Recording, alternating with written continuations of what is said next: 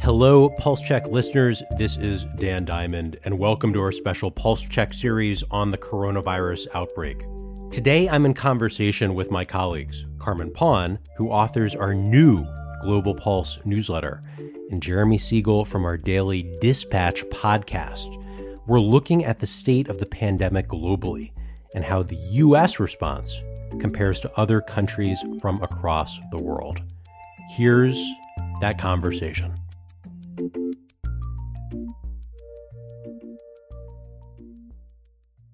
Carmen Pawn, Dan Diamond, can I ask you both a question? Yes. Go for it. If you had to wait out the pandemic anywhere in the world, where would you? The first thing that comes to mind is Maldives, where I went a few years ago. But then looking back, it was beautiful, but it was a small island. And I think we got bored towards the fourth day. So if I would have to stay there for 2 years, maybe that would not be the best one. Okay, no. That would be pretty tough. I got it. I would be in Bali, ideally. It's bigger, Bali. More things to do, and still an island. So hopefully it can still keep away the coronavirus. I like that. All right, Dan, what do you got? Is this supposed to be hard? I mean, New Zealand.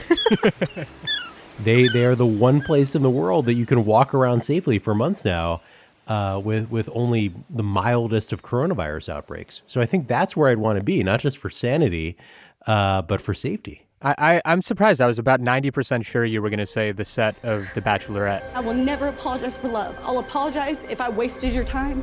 I'll apologize if I hurt you. But I'm not going to apologize for love, ever. I may not be able to live that down. They do have a set there, but it's the set for The Hobbit. Oh, yeah. Which I've wandered around. There's far too many dwarves in my dining room as it is. If this is some clothead's idea of a joke, I can only say it is in very poor taste. Which is another another show of people being forced to live together in perhaps unusual and uncomfortable ways. Well, I'm guessing your answer to this question will probably explain why you're not choosing to wait out the pandemic here. But what is the current coronavirus situation in the U.S., Dan? It's bad, Jeremy. Cases are spiking again nationally. The rise in the infection rate is rapidly filling hospitals in all but 8 states, the exceptions being Hawaii, California, Arizona, Idaho, Wyoming, North Dakota, Georgia, and Vermont. We weren't able as a country to bring the threshold of new cases below about 40,000 cases per day. And at times recently, it's been up over 70,000 new cases per day. So we are heading into what looks like a potentially bad winter of more cases spreading as people are indoors, as we can't do life outside the same way. I'm in Minnesota right now where it's been snowing. The first snowfall of the year always brings some excitement, maybe kind of a oh my gosh moment. Snowflakes fell across the Twin Cities from Bloomington to Maple Grove, Minneapolis, and St. Paul. And Midwestern states have been really hard hit in the past couple of weeks. They are hitting their highs of new cases. University of Michigan this week effectively threw in the towel on in-person student instruction. An emergency stay-at-home order has been issued for all undergraduate students. Washtenaw County health officials say students must stay in their homes and residence halls with few exceptions. And meanwhile, in states like New York and New Jersey, which were already hard hit, infections are starting to creep back up. So from a volume perspective, we're not in a great place. I will say the silver lining, such as it is that mortality, death rates from COVID have fallen as it appears physicians are getting better at treating the disease. And there is some hope on the horizon, too, that therapeutics will continue to be rolled out that will help treat the disease, and vaccines will soon arrive that could really contain the spread of the virus. Carmen, what are cases like in other countries across the world? Are we seeing similar spikes to what we're seeing in the U.S.? Yes, the worst affected region of the world right now seems to be Europe. Countries across Europe are imposing tighter restrictions in the hope of slowing the spread of the coronavirus as cases continue to rise. They are almost every day now. There are new restrictions announced in different countries. France has recorded a new high of 32,000 cases in a single day. Authorities there have brought in a curfew in major cities requiring all public spaces to be shut by 9 p.m. Ireland imposed a countrywide lockdown again. Czech Republic is doing something similar. So things are getting pretty bad again in Europe. Having been in Europe when this all started and seeing every day that there were new measures and new restrictions hitting around, I feel like it's a deja vu. And to be fair with you and honest, I'm happy that I'm not there anymore, because I think we all have a bit of a sort of like traumatic stress related to lockdowns and everything being closed overnight and you know, different measures being put in place. Other regions seem to be doing a bit better. There have been decreases in Africa, in the Western Pacific, but overall, the number of cases globally remains high. It's interesting what you're saying. You know, you said cases are rising, but then also when you're talking about Europe, there are new lockdown restrictions. That's not something I feel like we've been seeing in the U.S. despite the recent spikes in cases. How would you say other countries' responses right now compare to what's happening in the U.S.? And is there anything that you think America can learn here? I think it really depends, because it has to be really related to the situation on the ground. If it's a cluster in a certain area that you can address without, you know, locking down the whole city or the whole state, that's probably the way to go. Europe, I remember in May, I was writing already about experts looking at the second wave, and they were actually hoping, for example, in Belgium, that they would be able to see where a cluster is happening and, you know, try to decrease transmission there without having to lock down the whole country again. And it looks like, unfortunately, they weren't really able to. So I would say that there are probably similarities between Europe and the United States. Obviously, overall, it looks like the United States has been more reluctant to impose lockdowns because of all the economic and social hardship that it brings. The lockdowns are doing tremendous damage to these Democrat-run states where they're locked down, sealed up, suicide rates, drug rates, alcoholism, death by so many different forms. You can't do that. But in terms of being able to test, track cases, quarantine people that have been in contact with someone that was confirmed infected, it looks to me like both Europe and the United States have similar issues. I was listening to a brief from the World Health Organization earlier this week. Hello, everybody. This is Fadila Shaib speaking to you from WHO headquarters in Geneva and welcoming you to our COVID-19 press conference today, Monday, 19 October. And they were actually comparing North America and Europe with Asia. There is an advantage in Asia, and again, I think communities in Asia do have higher levels of trust and compliance in government, and they've tended to be able to implement for longer some of the measures that have been required of them in terms of their own behaviour. And they were saying that while many countries in Asia have been successful, like South Korea, or if you also consider New Zealand, is because they did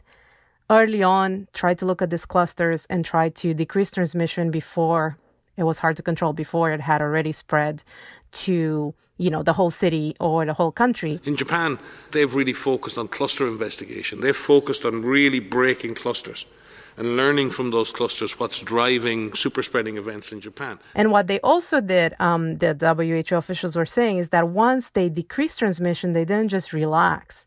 They actually, you know, kept their facilities open, and every time there would be a new case, they would do a lot of tests and tracing of the contacts and trying to isolate them to make sure it doesn't, again, spread out of control. So the WHO says there's definitely stuff we can learn from other countries when it comes to controlling the spread.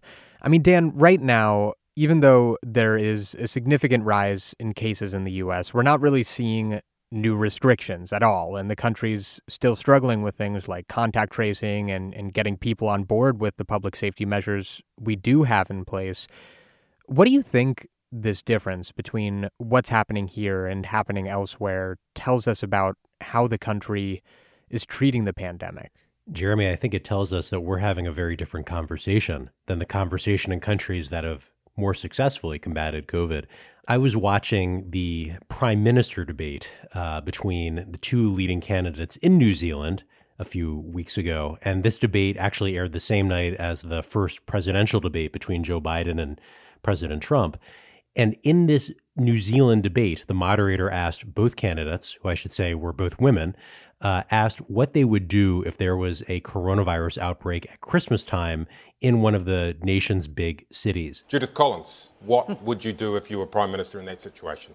Well, in that case, if there's a community outbreak and it's in Christchurch, you'd have to lock down Christchurch. And both candidates agreed, we have to lock down. We have to interrupt people's Christmas time because it's more important to protect the country, to impose these restrictions, to keep people alive. But I think you do have to put people's health first. And in fact, one of the candidates, Jacinda Ardern, even said, I would do what I already did, which is move to lockdown. I would do exactly what I did in the real life scenario. We already had a resurgence plan and we activated it. And to split screen that against Joe Biden and Donald Trump being asked about shutdowns and Biden's answer being more in line with that approach, and Donald Trump, meanwhile, arguing that shutdowns are a political attack on him. He wants to shut down the country. More people will be hurt by continuing. If you look at Pennsylvania, if you look at certain states that have been shut down, they have Democrat governors all. One of the reasons they're shut down is because they want to keep it shut down until after the election on November 3rd. I want to move on to another because subject. it's a I want to move political on to another subject. I've got to respond. But those states... The Democratic governors are trying to hurt their economies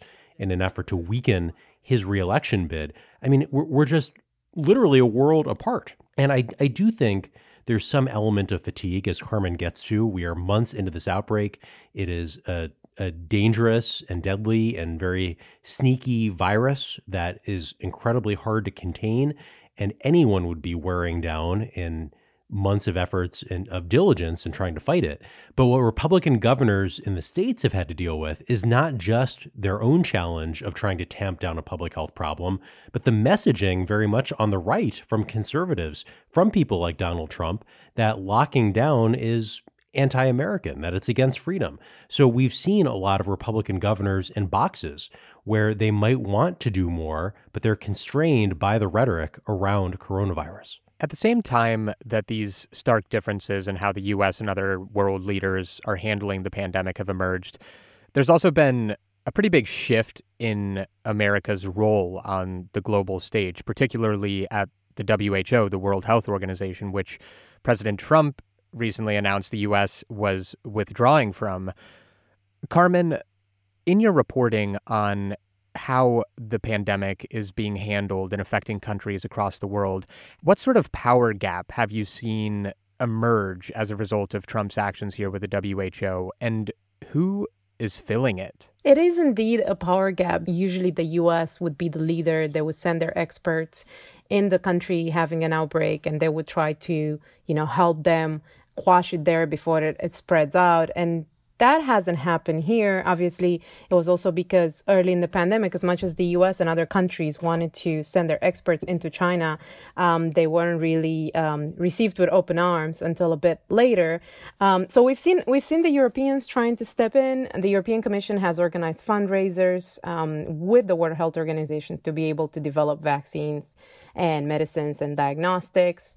The UK actually announced that they will increase the funding to the WHO by a third in the next 4 years. And Germany is trying to take a leadership role by saying we need to be more involved in the WHO, and we need to take the rest of the European Union countries with us. At the same time, China is also stepping in.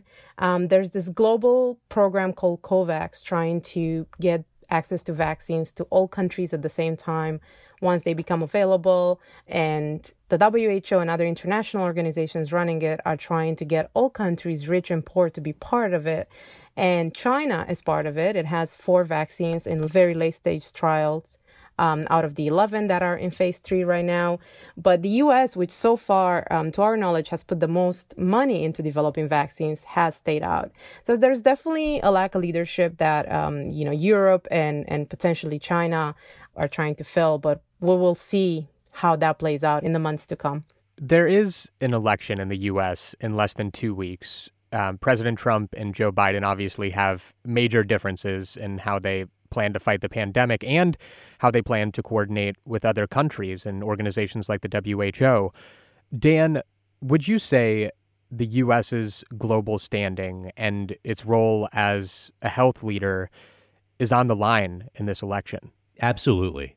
I moderated a virtual panel last week for the Milken Institute that included Peggy Hamburg, the former FDA chief under President Barack Obama, as well as John Nkengasong, the head of the Africa CDC, so Africa's version of the U.S. CDC.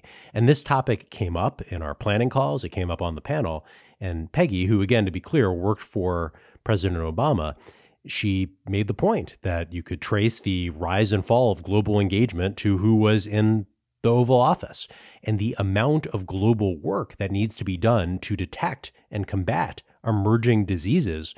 The U.S. historically has played, as Carmen said, played a major role in leading that effort and being a global support system. We are playing less of that now. We have pulled out of these international organizations, and that has a signaling effect well beyond what we do on COVID-19.